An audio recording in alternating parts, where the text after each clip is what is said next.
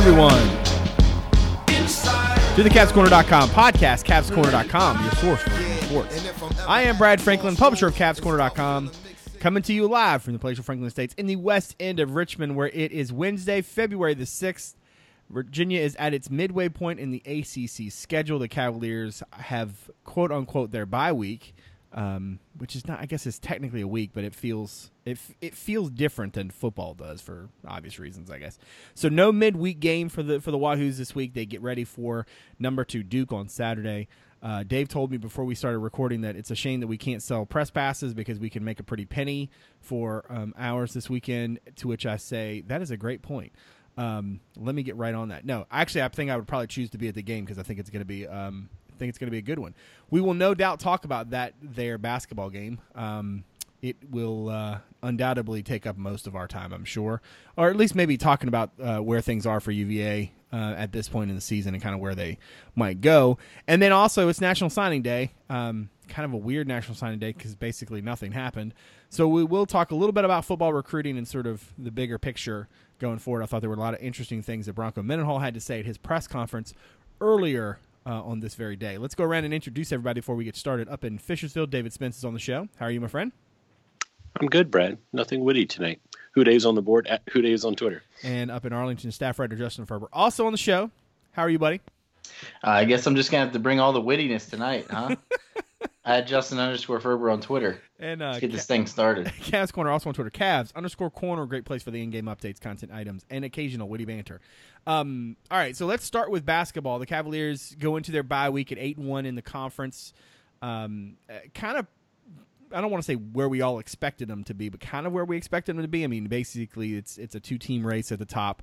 I guess I look at the second half of the schedule and I have some concerns. Mainly, it starts this weekend where you play Duke and then you got to go to Carolina in 2 days with your point guard still nursing a sore back. I think maybe talking about Ty Jerome is a good place to start. It doesn't sound like to me that there's a whole lot of concern about him not playing on Saturday. And I say that somewhat with some trepidation in my voice because you never really know. I mean, back injuries are weird, and I don't know if this is just a strain, if this is something that's going to linger. It certainly didn't seem like, in talking to folks before the game Saturday, it certainly didn't seem like there was a whole lot of worry. But knowing Ty Jerome the way I do, I would imagine that it's going to take Ethan Saliba and like a whole group of trainers to try to keep him off the floor. I still remember that one game at Wake Forest when after London had broken his nose, and he did everything humanly possible to play in that game except for literally go put on his jersey. And I remember the story is that he told one of the coaches that he had his jersey and his shoes ready to go, so just look down the bench at him if he needs to play, and he just run to the back and get dressed real fast and come out and play. I can totally see Ty Jerome doing some other similar nonsense in this one. Dave, when you found out that Ty wasn't going to play on Saturday, were you worried? And how worried are you going into the weekend? How much hand wringing are you doing about this game specifically because of where Ty's back situation is? I mean, there's certainly some uncertainty there, right? I thought resting him Saturday was a smart move. I think if it had been, anyone else were playing, he may not have rested. I do think, and let's be honest, Ty's not going to guard Chris Likes that much anyway, so it's a good chance to give Kihei some burn. So I understood it. I mean, the fact that he was on the bench and that active kind of told me it wasn't super serious. Having dealt with not being a D1 athlete, but having dealt with back injuries myself, sitting in a chair is not the most comfortable, sitting in one of those chairs is not the most comfortable thing. So, True.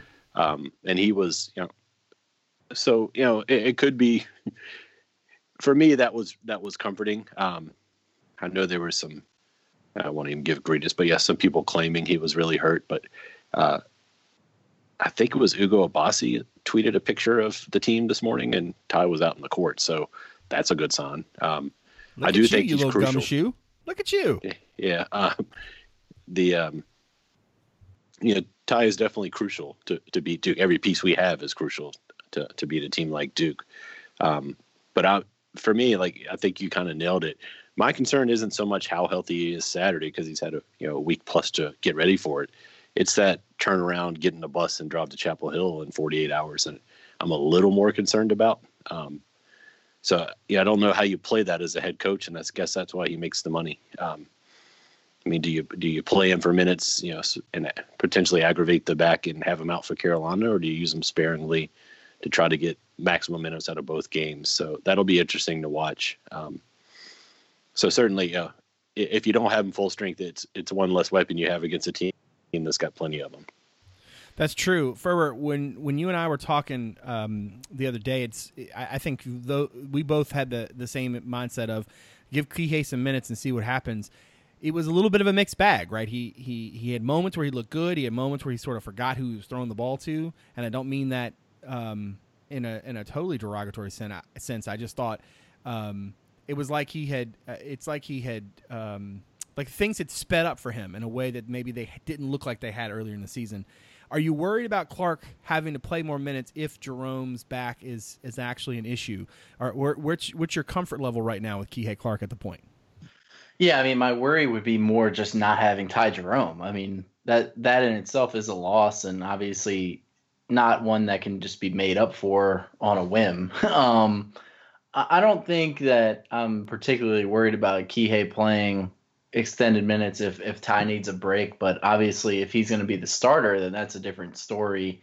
In some of these games, it's going to be tough. Like, I don't know how he would match up with Duke if he had to play. I mean, he played like 20 minutes in Durham, but having Trey Jones back actually kind of makes it a little bit more interesting because maybe he just guards him. But I mean, I think that honestly, the thing I'd be more worried about is losing Ty and his production rather than not trusting Kihei. I think what you said is true. There were a couple turnovers where I think he was trying to make like a really good assist, particularly the ones to Jack down low. I think he was trying to like make a lot of nice plays around the rim and easy baskets, and kudos for him to get in the lane and make those plays. But sometimes you have to be a little bit more direct with those passes and realize that some of those are just going to go sailing out of bounds if you try to fire him in there. But I mean, I thought he played pretty well. I thought he held his own against one of the better smaller guards in the conference and maybe in the country in Chris Likes. And it was obviously very weird to see him taller than the guy that he's guarding for once. But I thought that he did pretty well in that matchup, and we probably would have seen a lot of him anyway. But I'm not particularly worried about whether he can hold his own in the ACC play. It's just you hope that it doesn't come to that because Ty is an important piece, and I certainly felt like they were missing him at times on Saturday against Miami.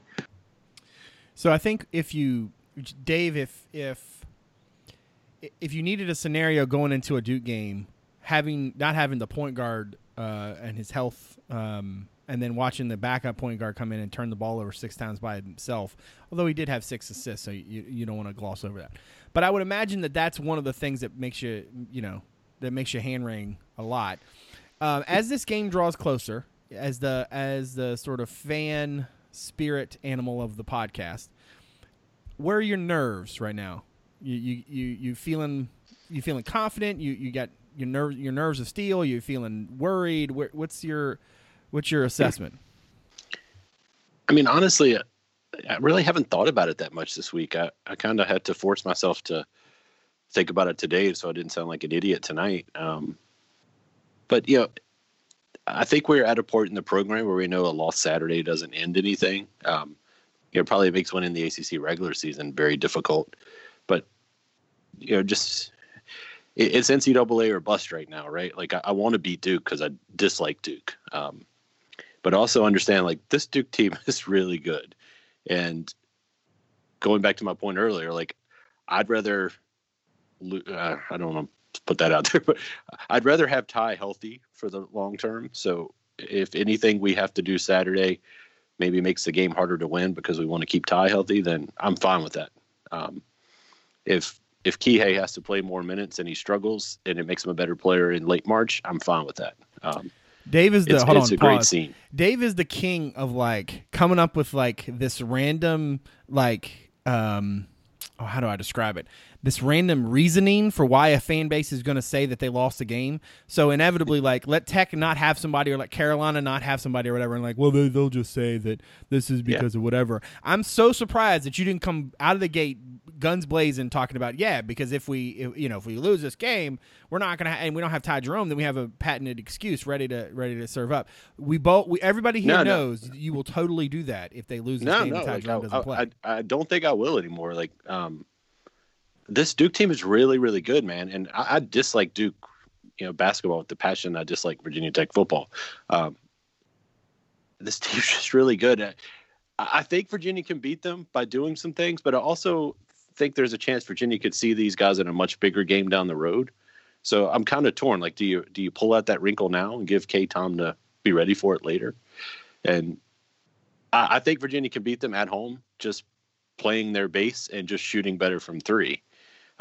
If they don't, because they're a little off from three, and Duke kind of exposes them by spreading them out and switching everything like they did last game, then, I'll take my medicine and move on and hope we beat Carolina. Even with the win Saturday, I'm not going to be very happy if they win Saturday and turn around and lay an egg at Carolina. So it's two tough games. I want to be 1-1 coming out. 0-2 would be a little upsetting. I'd like to beat Duke because it's a big game. For me, it's just come Saturday at 6. I'm sure I'll be rooting and cheering, and I'll be upset if they lose. But in the grand scheme of things, it's a game against a very good team. So just showing well, playing well, and doing what you do. It's kind of all I'm looking forward to. Ask me again 8 o'clock Saturday. See how I feel. Well, whether or not you talk at 8 o'clock Saturday really kind of depends on what happens between 6 and 8. Ferber, Dave mentions the switching 1 through 5. I can't imagine that they're going to do that with Trey Jones on the floor. When you start to break this thing down in a day or so, what is your expectation on how Trey Jones being in this game changes things, both for Duke and for UVA?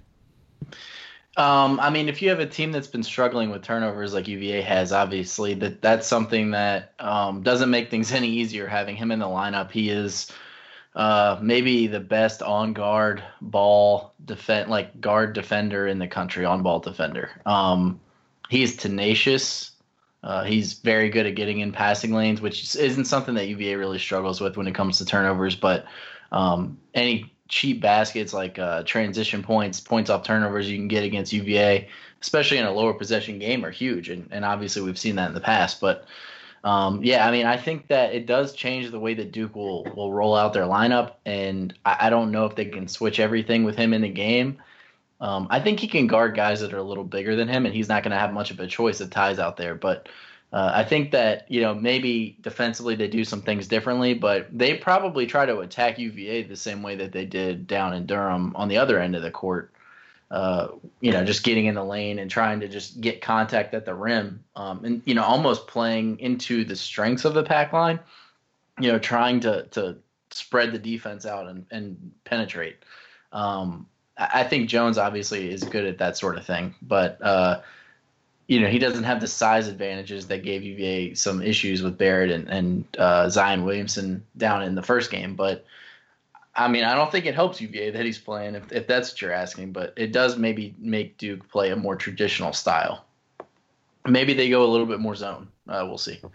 Yeah, I was going to say that was actually what my thought process was. But I think with him being so good on the ball and Duke being so athletic at the wing, yeah, kind of neutralizes that if you play too much zone. Yeah, I think the zone almost hurts you. What I'm curious to see is how. So we saw UVA when K decided he wanted to switch everything. Virginia just said, okay, we're going to go ISO, ball screen, ball screen, ball screen. We've talked a lot about that since that game. With Jones back on the floor, I don't think we're going to see as much of that.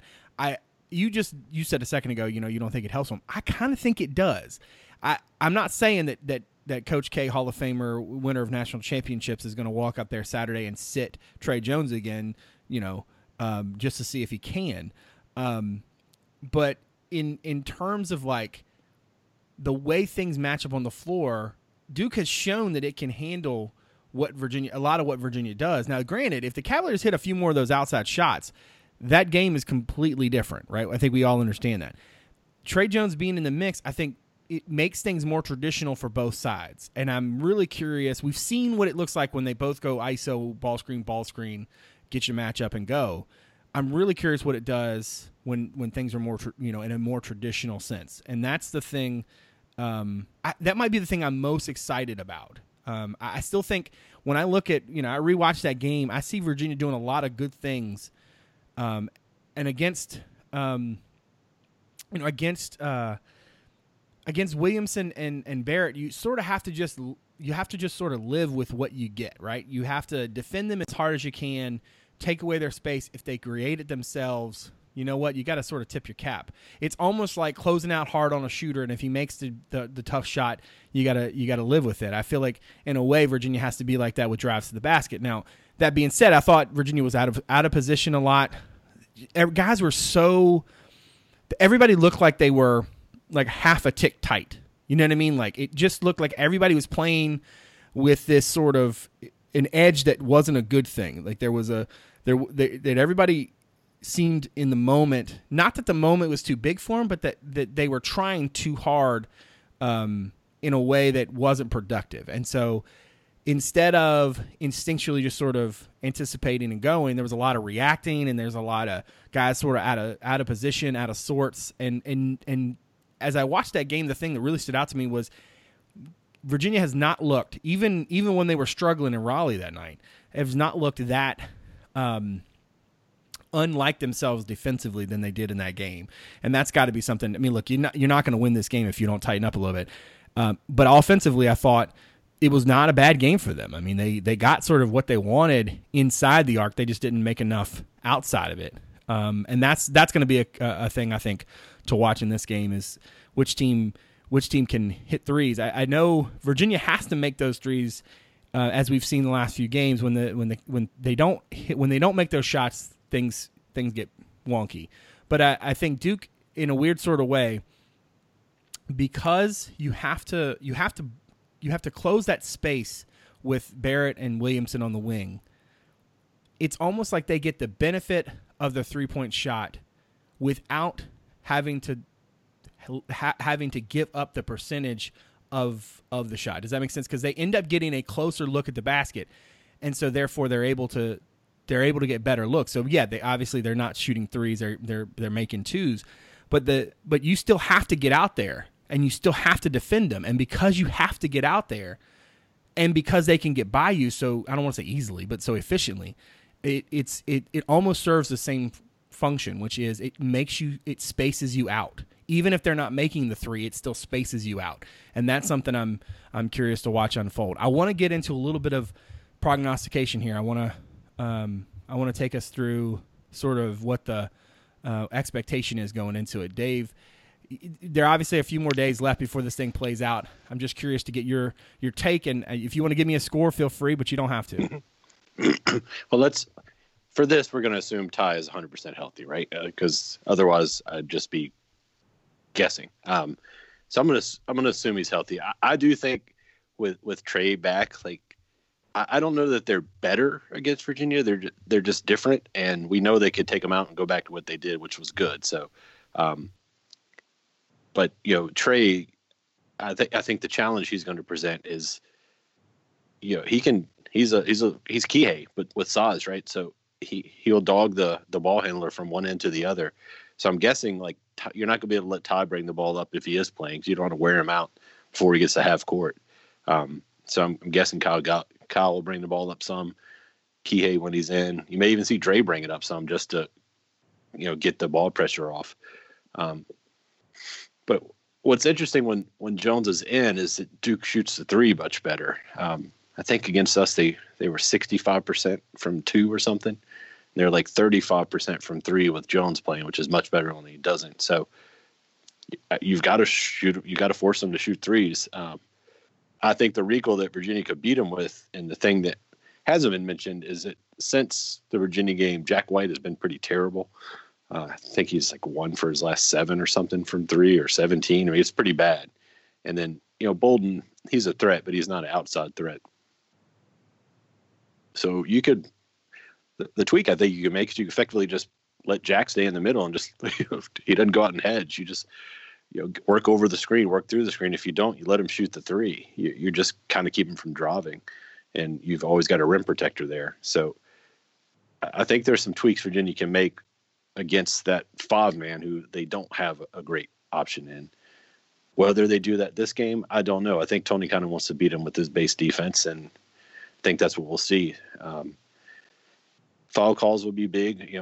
If they're allow some physicality, I think that helps Virginia. But then again, I don't, because Zion's so physical. So it'll be interesting. I think Virginia wins because they're at home. I think it's going to be a close game all the way. But I think for Virginia to win, they probably got to shoot 45% from three and get a decent volume of shots up. I don't think Virginia can win a game where they're relying on the dribble drive like they had to at points in Durham. It's just they're decent at it. Duke's just better at it. So you've got to take advantage of your advantage, which is the 3-point shot, and being at home. And so it's going to be fun. I don't know what the score will be. My guess is Duke won't hit 70 because they don't do that very much against Tony. So I'll say Virginia wins like 70-68, somewhere in there. It'll be a barn burner. If Ty's not healthy, it could be a much different result. Ferber, what about you? How are you feeling about Virginia's chances, at least as of now? Yeah, I mean, like Dave, I'll just assume that he plays. I don't know how healthy he's going to be. I don't think that he wasn't like moving around weird or anything last weekend. He seemed like he just was being held out as it just hadn't worked for him in practice that week. I don't think he practiced. So, we'll see if he's able to go, and if he is, how much he can play, that sort of thing.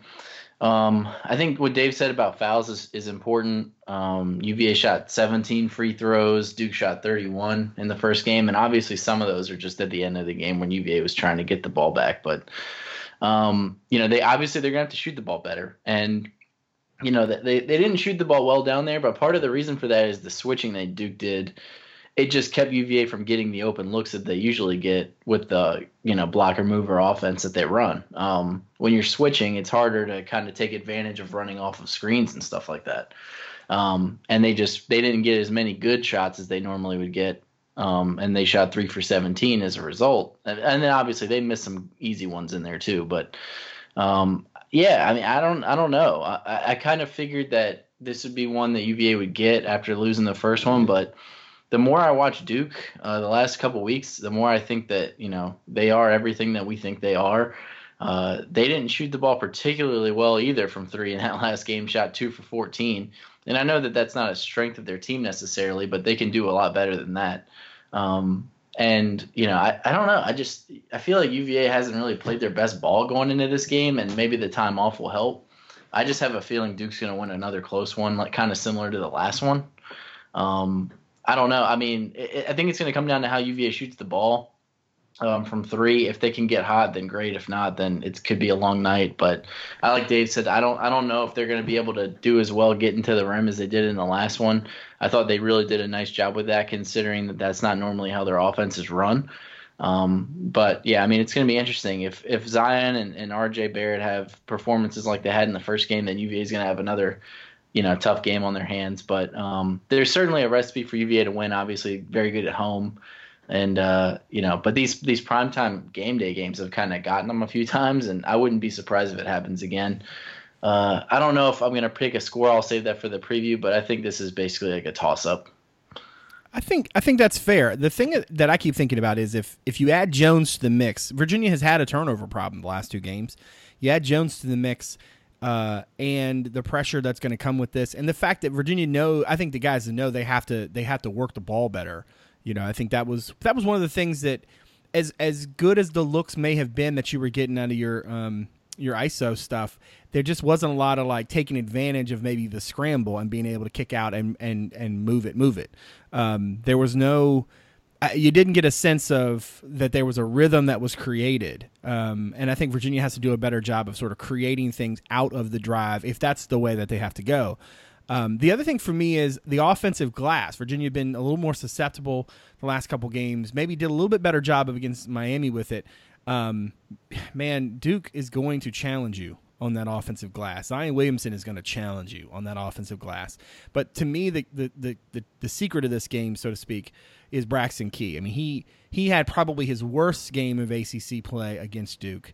And he's been really solid everywhere else. He's been good on the glass. His defense has been absolutely essential. He's Brogdon-esque in his ability to sort of, as Tony likes to say, roadblock a guy and continue to move himself and slide but stay in front. He's got to be able to do a much better job than what he did in Durham. And maybe that was the moment. Maybe it was the venue. Maybe it was a little bit of column A, a little column B. But Virginia has to have more from him in this game in order to win it. I'm somewhere in between. I'm somewhere in between both of what you where you guys are. I can see where Ferber's coming from, that it's going to be very similar to the first game. I do think Virginia's going to shoot a little better. I don't know how much better the Blue Devils are going to shoot from deep. I think the offensive glass is a big concern. Obviously, Ty Jerome's back is a huge concern. I kind of just don't worry about that part so much. I think he's going to play and wouldn't be surprised if he plays well. Kyle Guy hasn't really been on in the last couple games. Wouldn't be surprised to see him sort of snap back. But ultimately, I think as Braxton Key plays, so too will UVA. Between he and Mamadi Diakite, when they are contributing on both ends and they're doing what they do well, the rest of it sort of just falls into place. It's when those two pieces get out of whack, I think Virginia struggles. And so I think if they're going to win this game, it's going to be because those two guys play defense. I'm still up in the air about it. I do want to talk about Carolina because the Cavaliers will go to Chapel Hill before we reconvene this program. Carolina, as Ferber alluded to in his power rankings the past couple weeks, has I think done a really nice job of steadying the ship and pushing forward. Tar Heels are in a position now, given what happens over the next week or so, to really position themselves to be in that upper tier. Dave, do you feel? I mean, it's kind of hard to talk about Monday without knowing what happened Saturday. So I do want to have a discussion about it with some sort of caveat. I mean, we know that that's going to play some role. But as you look at Monday, what are your concerns about matching up with UNC? I mean, legs. That's Virginia doesn't. The way Virginia plays, it's kind of exhausting, right? And you're playing two of the best offensive teams in the conference, if not the best two. And I think they probably are the best two, back to back. One at home, thank goodness. But and Carolina plays Saturday, but Carolina plays at noon at home on Saturday against Miami. They should be done by 1. So they're going to be a little more rested. Virginia, it's a tough one too. It's a very good test for down the road. Things can look a lot different if Virginia can't pull off at least 1-1 this weekend. I mean, 0-2, Virginia could play well and go 0-2. It's two very good teams. And we're talking about a much different conversation the next time we have a podcast. Don't know if it's crisis point there, but it's certainly readjustment of in regular season aspirations at that point. I do think Carolina is much better than they've been the last few years, and I think if you're a fan who hasn't watched them, you can't assume it's going to be the Carolina that Virginia saw last year, because they are different. They defend a little harder, or like their offense a little more.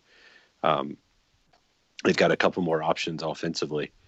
So I do think they're a challenge, but I think Virginia's got experience playing them. My hunch is Virginia will go at least 1-1 this weekend over the Saturday and Monday. My hope is they go 2-0, but I don't know. I mean, you're right. Saturday plays such a huge role. And I don't know which way. Like, if they win, do they let down Monday, or if they lose, are they angry? I don't know, but I'll come up with an excuse Saturday around 8:00. But yeah, it's a heck of a one too. If Virginia could somehow come 2-0 out of that, then it's hard to argue how good that team is. How good this team is. Sorry. You're right. They're gonna. I mean, legs are a concern. You're gonna be sore. You're gonna be worn out. You're gonna feel like you just went through boot camp or something nonsense. What's really interesting to me is when you look at the schedule. So Carolina got NC State on Tuesday night, which they won 113-96, which is a thing that actually happened in the world. And then they get Miami. Yeah, so NC State scored 24. I don't want that to go without mention on the podcast. And then they scored 96, but they lost both. But they lost both of them. All right, so they give up 113 and lose. But no, so Carolina beats NC State at home, then they play Miami on Saturday at home, and then they play Virginia on Monday at home. Now, I understand earlier in the season, what did they have? They've had Pittsburgh. They had played Pittsburgh and NC State away. Then they played 2 home games. But I mean, like, they got 3 home games in a row, one against one of their rivals at least, because Carolina would make the chant about how it's not a rivalry. And then they get Virginia at home, which is the only time they play Virginia. Now, granted, they got to play Duke in a pretty small amount of time. But I mean, I'm not a conspiracy theory guy. Everybody knows I'm not a fan of Grassy Knolls, but like that seems well set up for Carolina to make some noise in this game. Ferber, you are someone who has been on this. I don't want to call it UNC watch, but you've been on UNC watch for a while. With the caveat that we don't know what happens on Saturday, but generally speaking, how do you think Virginia and Carolina match up? Yeah, I mean, you kind of mentioned at the top of the show that it's a 2-team race at the top of the league. I really think it's a 3-team race. That Carolina is 8-1, so they're literally tied with UVA and Duke. They've won 6 in a row, and like Dave said, they are a little different from a personnel standpoint than how they've been in the past, but the style of play is pretty similar. Their offense is 7th in adjusted efficiency. They're 5th nationally in pace, so they play really quick. 14 seconds is their average possession, so they get up and down the court. Their defense has been good. They've scored 100 points twice in the last 4. They haven't exactly played a murderer's row of teams, I feel like. The win at Louisville over the weekend was really nice, and then obviously they beat a state team that's reeling right now. And they beat Virginia Tech at home. I can't remember. Yeah, Justin Robinson played in that game. But still, I mean, they handled them. So, I think that they've racked up the wins. The schedule is a little bit more favorable for them, actually, than for UVA and Duke. Obviously, they have to play Duke twice. But, obviously one of those games is at home, and then they have UVA at home. And other than that, it's pretty manageable. You get Florida State and Syracuse at home. Miami at home. They go to Wake, they go to BC and Clemson. I mean, they can win the ACC regular season, especially if UVA beats Duke and then they turn around and beat UVA a couple days later. But yeah, I mean, obviously it's going to be a pace war like always with UVA, and UVA usually can slow them down a bit. But Carolina has a tendency against UVA to go on these little spurts where they can get a lot of their offense going. Obviously, it'll be weird not seeing Joel Berry out there. I feel like they played against him a million times, but they have a big physical team. That's worth noting as well, and that could be a factor for a UVA team that's going to probably be pretty tired after playing Duke. They have May 6'8", Cam Johnson 6'9", Little and White are both 6'5" plus freshmen, and Kenny Williams, even him, he's 6'4". So they have plenty of size, and obviously this is the first year in a while that they've had a really impactful freshman class, I feel like. So they have some talented guys to go along with the more experienced guys like May and Johnson and Williams. I'll be interested, too, to see. I think Carolina, to me, when I've watched them, has looked a lot better when Leaky Black was out there. He got hurt, I think, in the Georgia Tech game, I think it was. No, the Louisville game, maybe. Did not play, I don't think, against NC State. So what his status is going into the weekend with Miami and UVA, obviously, in a 3-day period is interesting. Nasir Little has been such an enigma, right? I mean, for earlier in the season, it was all this drama and noise around him, and now he seems to have righted the ship. And I think that with the talent around him, Kobe White, one of the fastest point guards in the conference, and certainly a guy who has never seen a shot he didn't like. Cam Johnson, Luke May, the book is obviously written on them. I feel like Virginia has the pieces to slow Carolina down. The question, I think, is going to be whether Virginia can hit the shots. Carolina's defense is not necessarily I don't want to say they're not like elite. I mean, they're top 15 in efficiency, but they're not maybe quite as reliable in my mind, maybe as they should be. Last year they weren't quite as good as they were the year or two before, but they also don't have quite the offense that they had. So I feel like in a way, Carolina's kind of peaking at the right time, and Ferber's absolutely right. The schedule is very manageable for the Heels. They get basically they play obviously they have to go to Cameron, but other than that, that's the only game they play away from the Smith Center against a team currently ranked in the top 40 of KenPom's rankings. I mean, Clemson's probably the only other one. Yeah, they're 44th. I mean, but and they're not exactly like lighting the world on fire. The other away games for Carolina from here on out are at Wake Forest and at Boston College. So I mean, those are both 100 plus. I mean, they're 123 and 181. I mean, that's but then they're done with Louisville. They're done with Virginia Tech. Yeah. They're done with a lot of the NC State. Yeah. So I mean, like really, it's just the UVA home game and then the 2 Duke games separating them from having a 15-win, 14-win ACC season. And the thing too about Carolina that to Ferber's point, tempo war for sure, but also too like. This is not Carolina typically has so much size, but this is a different sort of Carolina group. And so I feel like that's going to be a good matchup on Monday night. We should change gears and talk football just for a few minutes here at the end of the show. So obviously this was National Signing Day, which has, for all intents and purposes, become kind of a not thing, mainly because there's an early signing period, and especially for Virginia because signing day and the way that Bronco wants to run his program, it certainly feels like he wants to get all the work done in December, keep a spot or two open depending on what's out there over the last couple months. But realistically, that's time to spend on transfers and the next cycle.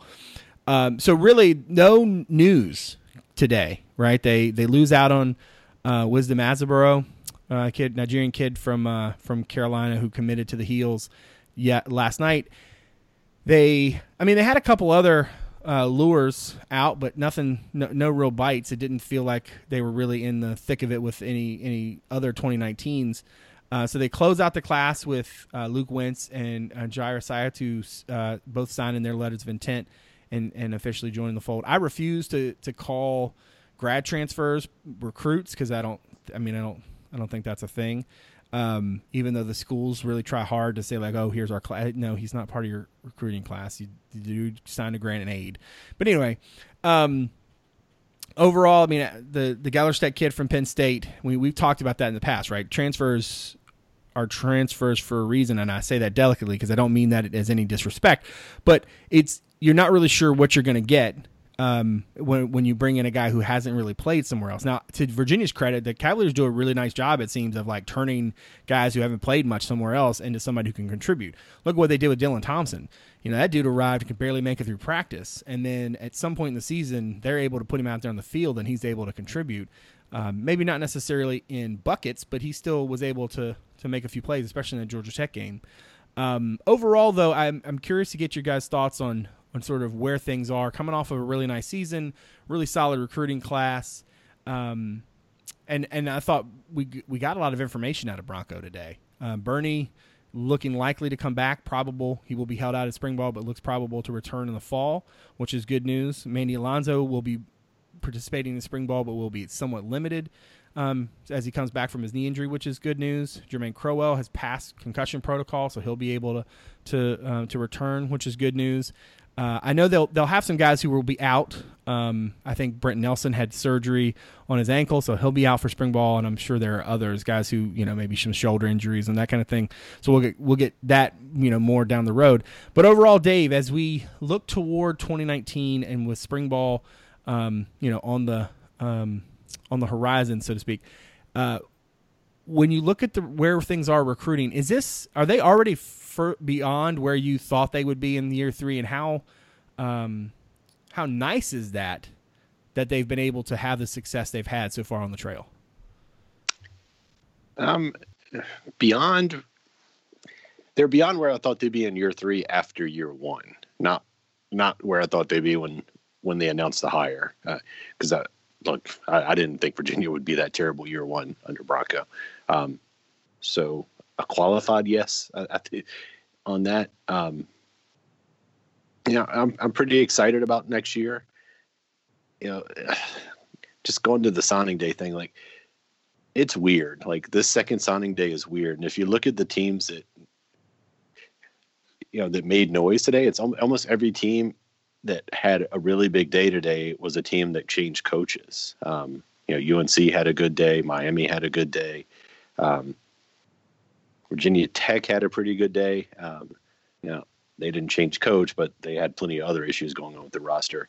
But I think Bronco kind of hit on something today in the press conference that makes me think we probably don't need to worry about this second signing day, if you will, the official big signing day being a big deal. And it's the fact that, that you've got less talent and teams with more identified issues because they missed out on the early signing period or they have a new coaching staff coming in.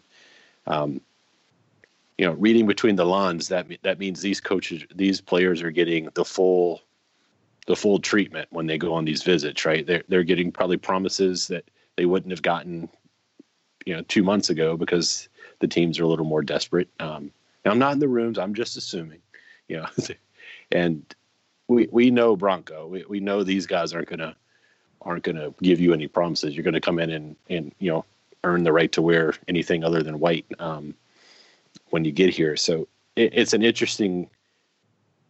The recruiting that happens between the first signing day and the second one, I think that kind of puts Virginia at a disadvantage. So they're going to have to focus on their early signing period, and they did a really good job of that this year. So, we kind of knew who was going to sign today. I think picking up the grad transfer is big, but I also think it would be kind of remiss not to include like keeping Bryce Hall around happened since the last signing day. That's a pretty big recruit.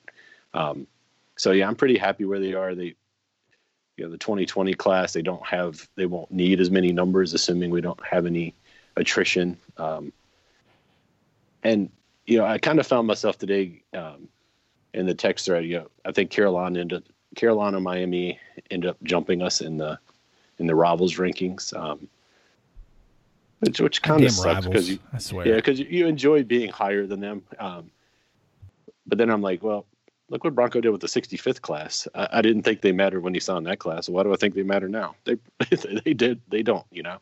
They identify needs. They've done a great job of that through the years. And every time I listen to Bronco talk, I'm more confident. I wish he did weekly press conferences during the off season.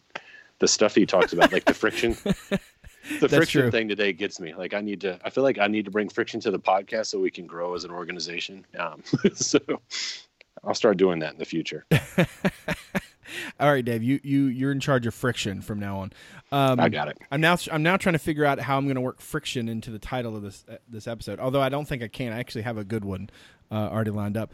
But I mean, if you go too far down that, we're into the adult content area of the podcast. That's true. Got to be careful. If you have too much friction, Dave does the friction sort of stuff. Yeah, we don't need any of that.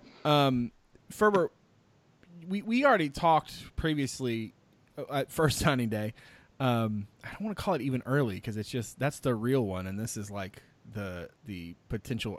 This is like the supplemental encore. One, encore, the encore. Yeah, so we got signing day and the encore. But like, I don't want to go through like your player you're most excited about, but I'm curious to get your point of view on something else Bronco talked about. So he's talking about RJ Proctor, and he's talking about. There were some other players who transferred that basically they came to him and said, "Hey, look, I don't see a real path to playing time for me, so I want to look elsewhere." And he fully supported that. He's like, "Okay, I totally get that." The Proctor one, he made a point to talk more about, and it is, I've got to say, it's the most like Bronco thing I've ever heard Bronco say. So he's explaining that. On its most basic level, he believes that his job is to prepare young people, right? Is to develop them, and that in his mind, a fifth year, as with non-athletes at the university, that a fifth year is earned, and you earn that at the end, right? And he basically makes the point that he thought that they had basically taken Proctor as far as that they could take him, and that in order for him to really see his full potential, he needed a jump start somewhere else. He needed to be challenged in a different way and reestablish himself at a new place. And he was confident that would happen, but he didn't think they were going to be able to be the ones to help him get where he needed to go. You don't get coaches very often who say anything remotely like that. And you certainly don't get coaches who say that while they're talking about, needing to add people on the offensive line. Here was a guy who had experience as a starter. Here was a guy at a position of potential need who was already in your program, who understood your system and whatnot. And yet they're basically not just like willfully letting him go, but almost ushering him out, which is, like I said, one of the, like, we joke sometimes about, like, in a lot of, I've said this on radio too, like sometimes with some decisions, you sort of have to leave like 10% of the window open just because Bronco is a different kind of dude. And sometimes he'll just go his own way. This is the definition of that. I mean, it was fascinating to me, and it was and also refreshing, but I'm curious to get your thoughts. You are someone who is, like I like to say, you're the reasonable one of the group. When you heard Bronco talking about that and sort of explaining his thought process, did it ring true to you? Did it ring hollow? What did you think? Yeah, I mean, it's an interesting scenario. I don't really know how to read into it and like how much he's sharing with us. It seems like a lot, but I don't know how those conversations all go down and what this individual player, wanted and that sort of thing. But yeah, I mean, if that is a sincere thing, and I have no reason to believe that it's not, it's something that I feel like a lot of other coaches wouldn't do, but I feel like he probably sees some benefit to it in the sense that, like, this sounds weird, but I kind of feel like there's something to be gained by letting players leave happy if they want to leave, right? Like, obviously some of that comes down to their experience before they decide to leave, but I think, everybody that left the program, whether it was, they didn't see a playing time route, or in his case, or, even if, like, let's say somebody wants to go pro, everybody seemed to leave on good terms, right? Unless I'm forgetting somebody. But it seemed like everybody just said, you know what, this is what's best for me personally. And, they don't burn the staff or the program on the way out the door. And then, those relationships remain positive going forward. As opposed to the opposite, where there's like, it seems like there's something wrong, right? There's just something amiss. And, it keeps things going internally as well. Like, the players feel like you trust them and they can trust you, if they feel like you're going to be honest with them. And I feel like, those crucial conversations and that sort of thing that Bronco talks about a lot, like, if you can look someone in the eye and tell them, like, look, you're not going to be able to play here, but I can help you maybe get somewhere else. Or, like, we feel like, you might be better off somewhere else for whatever reason. And we'd be happy to help you with that. And then you can move on. Both sides can kind of move on amicably, and you can get another guy in the building that you feel like can help the team. Instead of treating players like pawns. Right. And it's interesting because sometimes you would think that the culture that UVA has of really working players hard in the off season and or making them earn everything would maybe run counter to the idea of, like, being there to support their growth. It almost seems like maybe you're just trying to get the most out of them as you can, with the earn everything approach and making them work really hard. But I honestly think that if his mission is to develop people, then I think that this is a good way to do that. And what was interesting to me too, in sort of the way he framed it and talked about it. One, I completely believe him, but also two, like, I can see that having a benefit with the other guys, because one thing about Proctor has been, even since he made the decision, announced that he was leaving, and a lot of folks, scratch their heads about it, he very positive about the program publicly. I mean, even interacting with Tuesday, I mean, there's clearly no, ill will, any hurt feelings or anything. And to your point, like, that seems to be sort of the norm. I can almost see there being a benefit with the other guys to say, like, hey, look, if this isn't right for you, like, if it doesn't work well for you, like, if you're not reaching your potential, like, we're not going to just use you to try to win football games. We want to make sure that everybody is benefiting. You know what I mean? I can see there being a benefit with the other players who see this sort of go down, because one, they understand how committed the staff is to the player development part, and also two, that the challenge is out there for other guys to fill those roles. And so if you are someone who feels like you want more playing time, go out there and earn it. And the fact that they're willing to say to somebody at a position like that, in a situation like that, given what they're losing on the offensive line, and given sort of where the program is and how important that is to the lifeblood of the whole organization, that they're willing to say that to a guy because they think this is going to be good for you, and then he gets to go out and have 40 schools or whatever nonsense it was that have reached out to him, and he gets to it's 40 now. It's a bunch. It's just funny to me to think of it. It's such a, like, I just cannot. There's not a single coach in my mind right now that I can think of that would talk about it so publicly. Like, maybe there's been a coach who's cut a guy loose, who thought, okay, well, I'm not sure I can get much out of him. But for Bronco to sort of look at that situation the way he did and act on it the way that they did, and then support the guy the way, like, he's got nothing but glowing things to say about the kid. But he's also matter of fact about the fact that he doesn't think that it would be good for RJ to still be at UVA, that he needs to get out of his comfort zone a little bit and reestablish himself, and that'll be good for him going forward. I mean, in a way, it sort of kind of blew my mind, and I'm still, if you can't tell, like, I'm still sort of wrapping my brain around it, because it just seems so counter to what we have become accustomed to in college athletics, outside of what, like, Tony Bennett and like 4 other people. Like, it's just it's refreshing, but also too, it's a very different way to think about the whole thing. Dave, I'll give you the last word, and then we'll wrap up. You got anything else on this? No, I mean, I think you guys nailed it all. I mean, it is refreshing. And I think it largely is a non-story as long as the offensive line isn't terrible next year. If the offensive line struggles, then I think this comes back up. But I have no reason to doubt his authenticity with it. I mean, you think about how hard they worked to get like a guy like Dylan Thompson integrated into the program when he struggled. Like, they're not going to throw you away because they don't feel like they can fix you. And and I thought, especially in the bowl game, Proctor played really well. So, I have no reason to doubt it. And, I hope RJ lands somewhere good. But, yeah, it is very odd seeing the guy who's transferring continue to retweet Virginia players and stuff. Like, it's something I've never seen before. And it's a much better look than some of the other transfers we've seen. Ain't that the truth? If you are someone who found the podcast through the website, thank you again for giving us a listen, giving us a chance. If you don't mind, look us up on Apple Podcasts or wherever it is that you get your show, and give us a rating or review. That always helps get us out in front of more people, which is good because, then people subscribe, and it's a whole vicious cycle.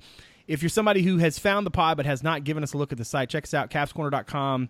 Right now you can read Ferber's Take 5 that he did this week, where we looked at, kind of borrowed that Take 2 format, looked at some things at the midway point, both related to UVA and the league as a whole. I've got video of Kihei Clark after the Miami game talking about getting that start and how to clean up his turnovers.